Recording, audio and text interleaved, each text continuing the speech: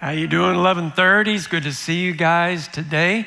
I love having Zach on our team because he's sort of like a double shot of espresso every day. And I'm just excited for what God's doing in his life and what God is doing through his life. So before I get into my message for today, I did want to say a word about where we're going starting next week. I've asked my good friend John Whitty to come and lead a series for us. John is we got a couple people excited. John has been one of my theological mentors for years. And John, for decades, served as a missionary in Haiti and in Africa. And then he spent the last 9 years as a pastor here at City Church. And earlier this year, he left to start his own ministry that is really the culmination of his life work. And so I'm real excited. Next week, he's going to come and present this to you. The series is called Unstuck. And he's going to focus on helping our people find freedom. That's one of our strategies here. It's a part of what we believe it takes to thrive in life. And that is you have to find freedom from the stuff in your past that weighs you down and keeps you hindered. And so John's going to come for 3 weeks, and he's going to help us get unstuck. And so I hope you'll join us for all 3 weeks, and I'm real excited about it. Now, this series, we've been looking at some of the miracles that John wrote that say something about who Jesus is. Because, through miracles, God speaks to us. Through miracles, God reveals his presence. That's one of the ways he lets us know that he's there. Through miracles, God demonstrates his power. Through miracles, God expresses his love. And through miracles, I think, God identifies his son. Do you believe in the God of miracles? Do you believe that he sent his son to perform miracles, to break natural laws, to convince us that he does exist and that Jesus is his son? Now, I want you to know, no matter where you are in your spiritual journey, you're welcome here. City Church, is a safe community of grace for you, whether you call yourself an atheist or a skeptic or a spiritual seeker. We work hard to create this community of grace where you can come and you can get real about your deepest doubts and where you can get real about your deepest struggles. And creating this kind of a safe community of grace is very important to me, especially for those of you who would say you're a little bit skeptical, you're a little bit of a doubter, because that's a part of my own spiritual journey. You see, I grew up in the church. So my parents raised me to believe in God and believe in Jesus and the scriptures and all that stuff. But I got to a place in my own spiritual journey where I wonder, do I really believe all of this stuff? Or am I just a Christian because I grew up in the United States and my parents were Christians, and so I'm a Christian because they're Christian because, most Americans are Christians. And if I would have grown up in, India, would I be a Hindu? If I grew up in Asia, would I be Buddhist? And probably the answer to that is yes. Okay, well then why would I just accept being a Christian because I grew up with Christian parents? And so I began to explore my doubts. It was a big deal for me to admit to myself, I have doubts. And I'm not sure why I believe any of this stuff. And to be honest, it was a little bit scary to admit that I had doubts and that I was skeptical. And I wasn't sure, how would my family and friends feel if I didn't land where they were, And so I began to just explore all of the different great world religions with an open mind. And I also explored, as I was exploring those religions, I went to UTSA, I was a philosophy minor, so I took every class on religion I could, world religions and philosophy of religion, and I read as much as I could during this season. But I also did explore Christianity. I wanted to know, is there any valid reason to believe in it? Is there any logical reason to believe in Christianity? I wasn't even sure if I would find any. And along the way, I had to wrestle with evidence presented by eyewitnesses of some of the miracles that Jesus did. And somewhere along the way, I had to make a decision about what I believe happened. And as I suggested to you in this series, I think we do that more often in life than we realize.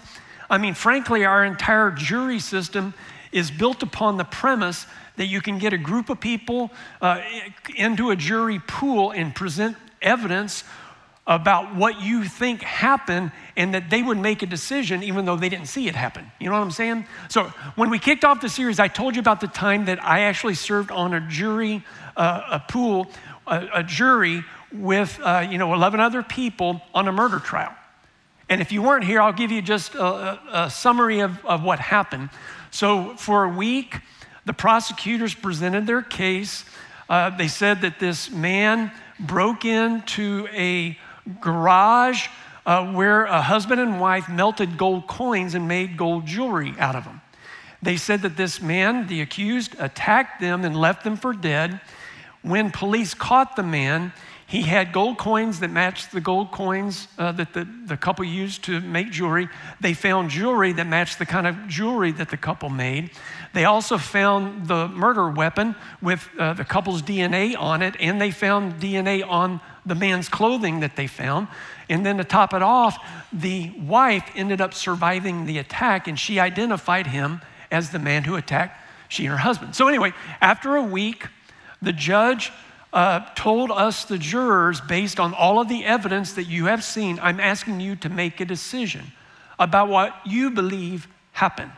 Even though none of us actually saw what happened, but based upon the credible evidence of bystanders, of eyewitnesses who gathered the evidence, they asked us to make a decision.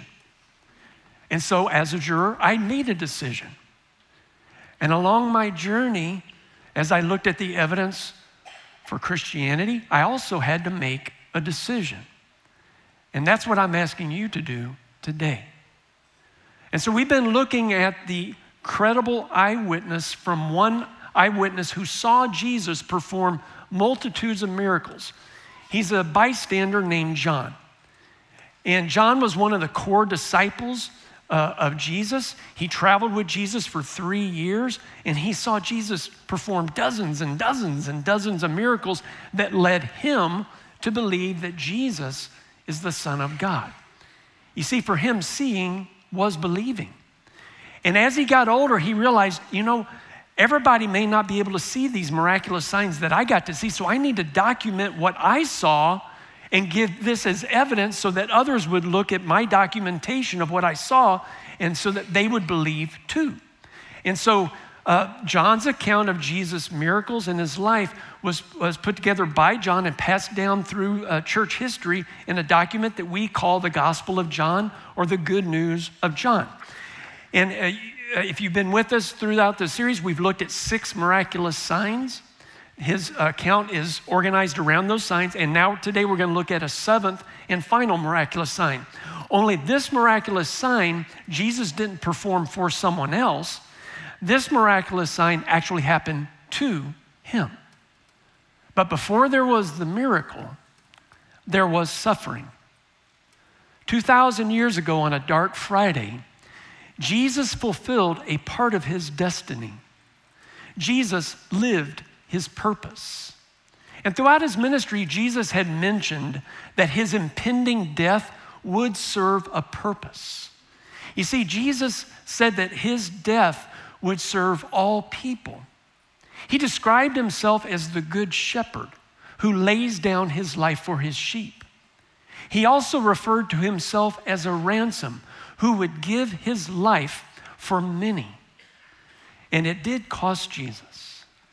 You see, Jewish leaders arrested Jesus on that dark Friday, handed him over to Roman soldiers who brutally beat him, and then they crucified Jesus on the cross for hours in agony.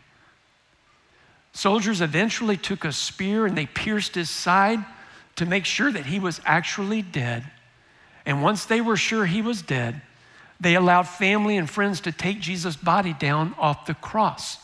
They wrapped him in strips of linen and they placed him in a tomb with a large stone rolled in front of it. And then they posted Roman soldiers to guard the tomb. That was on a Friday. Then 3 days later, it was Sunday. This is John 20, verse 1. Early on the first day of the week, While it was still dark, Mary Magdalene went to the tomb and saw that the stone had been removed from the entrance. So she came running to Simon Peter and the other disciple, the one Jesus loved, and we know that this is John. This is John's way of referring to John in his own writing. So the disciple, the one that Jesus loved, and said, "They have taken the Lord out of the tomb, and we don't know where they have put him." Now, this miraculous sign begins with Mary Magdalene. So let me give you just a little bit of her story. Mary Magdalene first appears in Jesus' story as a person with a troubled past. She suffered a lot in life. And when she believed in Jesus, her life changed dramatically. She found a kind of freedom she had not known before that. And the scriptures tell us that she became a part of this interesting group of women, including Jesus' mom, who actually traveled with Jesus for part of his ministry. And so she traveled around with Jesus from that point forward. And so she went to the tomb now to go to the graveside to remember him. I mean, she's mourning his loss. And I think it's important to notice in this account that she assumed his body had been stolen. I mean, what else could have happened, right? Notice what happened next. So she goes and she tells Peter and John, this is verse 3 and 4. So Peter and the other disciple, John, started for the tomb. Both were running, but the other disciple outran Peter and reached the tomb first. Now, isn't that such a guy thing to notice? I mean, think about it. Of all of the details about this account that John could have made sure got into this account, he made sure that everybody knew that when he and Peter raced to the tomb, I won. It's so awesome. I mean, it's one of the reasons why I believe this account, because it's such a competitive guy thing to throw into the scriptures. Anyway, well, after seeing the empty tomb with strips of linen, Peter and John saw it. They didn't understand what had happened. And so they went back to the house where they had been staying. They locked the doors. But Mary went back out to the tomb. And she was devastated. I mean, now not only had Jesus died, but now she thought somebody stole his body. But then something happened that changed everything. This is verse 11. Now Mary stood outside the tomb crying. As she wept, she bent over to look into the tomb and saw two angels in white seated where Jesus' body had been, one at the head, the other at the foot. They asked her, "Woman, why are you crying?" "They have taken my Lord away," she said, "and I don't know where they have put him." At this, she turned around and saw Jesus standing there, but she did not realize that it was Jesus. He asked her, "Woman, why are you crying? Who is it you are looking for?" Thinking he was the gardener, she said, "Sir, if you have carried him away, tell me where you have put him, and I will get him." Jesus said to her, "Mary." She turned toward him and cried out in Aramaic, "Rabboni," which means teacher. It was a miracle. Jesus had risen from the dead. And when Mary saw him and heard him call her by name, she knew Jesus was with her. And it changed everything. Instead of tears of sorrow, she had tears of joy. And Mary became the first person to see Jesus risen from the dead. And I think that's so important. It's hard for us to grasp how important this was, that Jesus appeared first to a woman. You see, in Jesus' day, in the first century, women's testimony was not considered very credible. In fact, in Jewish law, if a female gave a testimony in court, it was not considered near as credible as if a male did. It was just, I'm sorry, ladies, but it was just an example of gender discrimination in their day. And so I think it's very significant that Jesus decided, now that I've risen from the dead, the first person I'm going to show myself to is a woman. I'm going to show this culture. And so he shows himself to Mary. Jesus, I hope you get that Jesus is a social reformer. That's a part of his movement, to change things. Second thing I want us to notice about Jesus' appearance to Mary is he didn't appear just to any woman. See, he could have appeared to his mother, and that's what I would have thought. He appeared to Mary Magdalene, who had experienced a lot of baggage in her life. And I think he appeared to Mary Magdalene first because he wanted to say something about the kind of movement that he began. You see, Jesus' movement, it's not just for neat people with neat lives who never really experienced too many challenges in life. Jesus' movement is for messy people with messy lives who have messy baggage and need to experience the messy grace that we all need. And when Jesus appeared to Mary, it changed everything. So Mary now, she's at the tomb. She runs back to the house where Peter and John are and all the disciples, and she tells them that she has seen Jesus risen from the dead. So not only is Mary the first person to see Jesus risen from the dead, she's also the first person to give an eyewitness account of his resurrection, right? And so if some of you know the story, when Mary tells the disciples, I've seen Jesus risen from the dead, do they believe her? No. They won't believe it. They can't believe it. And I don't know if it was because she was a female or what, but they refused to believe her. Notice how Jesus responds to his own disciples, his own handpicked disciples, who rejected her eyewitness account. This is so interesting. Verse 19. On the evening of that first day, okay, so Jesus appears to Mary in the morning. Now it's the evening, same day. On the evening of that first day of the week, when the disciples were together with the doors locked for fear of the Jewish leaders, Jesus came and stood among them and said, "Peace be with you." After he had said this, he showed them his hands and his side. The disciples were overjoyed when they saw the Lord. And it's very evident that the disciples were not expecting to see Jesus. But when they saw him, when they saw his hands, when they saw his side, they knew it was him. When they saw, they believed. And their fear turned to faith, and their sadness turned to joy. They believed that Jesus had risen from the dead. But one of the disciples wasn't there. And I think Jesus did this on purpose. Okay, follow with me. Jesus could have appeared to them anytime he wanted to, right? I mean, he's Jesus. But he chooses to appear to them when he knows one of the disciples is missing. And I think he's setting up something. It's this whole eyewitness account thing. And so Jesus appears to the disciples, but he appears when one of the disciples is missing. And that's where we pick up the story in verse 24. Now, Thomas, also known as Didymus, one of the 12, was not with the disciples when Jesus came. So the other disciples told him, "Hey, we have seen the Lord." But he said to them, "Unless I see the nail marks in his hands and put my finger where the nails were and put my hand into his side, I will not believe." I just love Thomas. I think he gets a bad rap.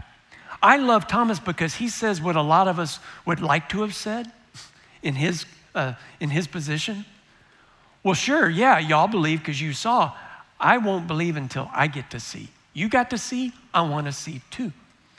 And in this moment, Thomas expresses his doubt. And can I just say, isn't it cool that the disciples, the rest of the disciples, they don't mistreat him, they don't kick him out, they let him stay among them, which I find interesting. I think that says something about what Jesus' movement is supposed to be about. It's supposed to be a safe place where people can express their doubts. Thomas did. And I think part of why Jesus allowed this whole scenario to happen is he wanted a person among his core disciples who was more skeptical at heart, so that people, all people throughout all human history, would have someone to identify with if they have a little bit of skepticism in them, if they struggle with doubts too, just like me, and I know just like some of you. I think it says something about Jesus' movement that's very significant. Well, anyway, Jesus then gives Thomas a reason to believe. This is verse 26. A week later, okay, so now it's been 7 days. A week later, his disciples were in the house again, and Thomas was with them. Though the doors were locked, Jesus came and stood among them and said, "Peace be with you." And then he said to Thomas, he says, "Peace be with you." And then he looks over at Thomas. And don't you know Thomas's heart's really beating now? You know, he's going, "Ruh-roh." He looks at Thomas and he says, "Okay, you, put your finger here. See my hands. Reach out your hand and put it into my side. Stop doubting and believe." And Thomas said to him, "My Lord and my God." When Thomas saw Jesus risen from the dead, he believed. His doubts turned into faith. His skepticism turned into confidence. And what he saw so impacted him. It changed his life. It gave him a renewed vision for his life. Thomas was so impacted by the resurrection of Jesus that he became one of the first disciples to leave the Judea area, and he traveled to the nations far to the east of Israel. And he spread the good news about what he saw. He said, "I saw Jesus risen from the dead, and he can give you resurrected life too if you will believe in him." And I have personally met believers in nations like India and Armenia and Iran who all trace their spiritual heritage, their belief in Jesus, back to Thomas and the ministry that he had in their nation. And Thomas ultimately gave his life as a martyr in India because of what he saw Jesus do. And I think that it's so important that a skeptic like Thomas became so convinced of what he saw that he spread the good news of Jesus all throughout those nations to the east of Israel. And here's what's interesting, skeptics today who don't believe in God, don't believe in religion, and certainly don't believe in Christianity, they agree and they admit that they have no way to explain the explosive growth of Christianity in the first 3 centuries as the movement spread. They have no way of explaining it because the Christian movement did not have a lot of money. They didn't have a lot of political power. This was not a military movement. In fact, it was a pacifist movement. And this movement grew and exploded despite facing brutal persecution for decades and decades. Why would people continue to cling to their claim that they saw Jesus risen from the dead and that he could give them eternal life? Why would they leave their careers for a dead man? Why would they risk their lives and give their lives for a hoax or a lie? Folks, I propose to you that these men and these women saw Jesus risen from the dead, and it so impacted them that they gave their lives for what they saw. And they began the movement Jesus called the church. And their testimony continues to this day. Well, when Jesus told Thomas to touch his hands and his side, Thomas believed. He gave Thomas a reason to believe. But then Jesus said something to Thomas that is really not for Thomas. He said something to Thomas that's for us. This is verse 29. Then Jesus told him, "Because you have seen me, you have believed. Blessed are those who have not seen and yet have believed." You see, he told Thomas, he said, "Look, okay, I gave you what you said you needed to believe in me." But Jesus only gave about 500 plus people the opportunity to see him risen from the dead. The Apostle Paul was also one. So it was about 500 plus people that got to see Jesus risen from the dead. So for them, seeing literally was believing. And so you might ask the question, well, okay, then why am I supposed to believe? Well, Jesus addresses us. He said, "Blessed are those who don't see me and yet still believe." Well, why should we believe? Well, John answers that question in the next 2 verses. John writes in verse 30 and 31, "Jesus performed many other miraculous signs in the presence of his disciples, which are not recorded in this book. But these are written that you may believe that Jesus is the Messiah, the Son of God, and that by believing you may have life in his name. We don't believe because of seeing Jesus. We believe because of seeing the evidence. We believe because of the written documents by eyewitnesses. And through eyewitnesses like John, and isn't it interesting that he starts writing to us, the reader? It's one of the few times in Jesus' story where the author actually begins to speak to us, the reader. And he says, look, all of those people who ever read my account, I'm writing this so that you would see my eyewitness account of Jesus' miracles and his resurrection, so that you would believe. So that you would believe he is the Son of God. So that you would believe he can forgive your sins. So that you can have a resurrected life too. So you can believe that Jesus can give you an abundant life here and now, and eternal life one day. And you will have a resurrected body, which will have no more pain, no more suffering, no more sorrow, no more death. Isn't that the kind of life that you want? That's the kind of life John is talking about. And I found these reasons. Yes, thank you. I found these reasons so convincing in my journey.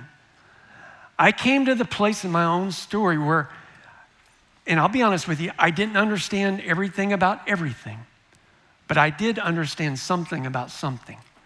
And I became convinced that Jesus has risen from the dead. And that these men who gave their lives, like Peter and John and Thomas, they would not have done that for a hoax. I think they gave their lives, and they gave their lives for Jesus' movement because they really did see what they said they saw. I believe because of their eyewitness account. And I made a decision. And that's what I'm asking you to do. Over these 7 weeks, I've done my best to present the evidence to you that Jesus is the Son of God, and that he loves you, and he offers you eternal life. And I'm asking you to make a decision and to believe in him today. Let's pray together.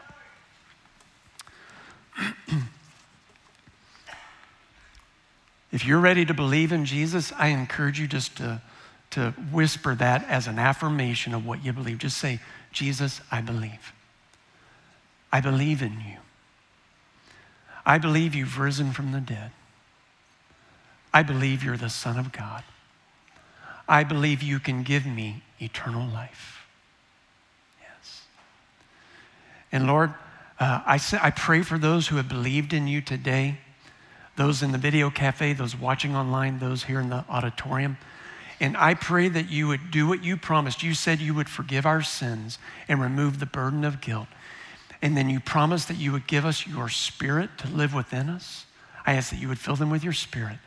And then I ask that you would seal within their hearts and minds that they are now your children. And I ask that you would give them life, an abundant life here and now, and eternal life one day. In Jesus' name I pray. Amen. Amen.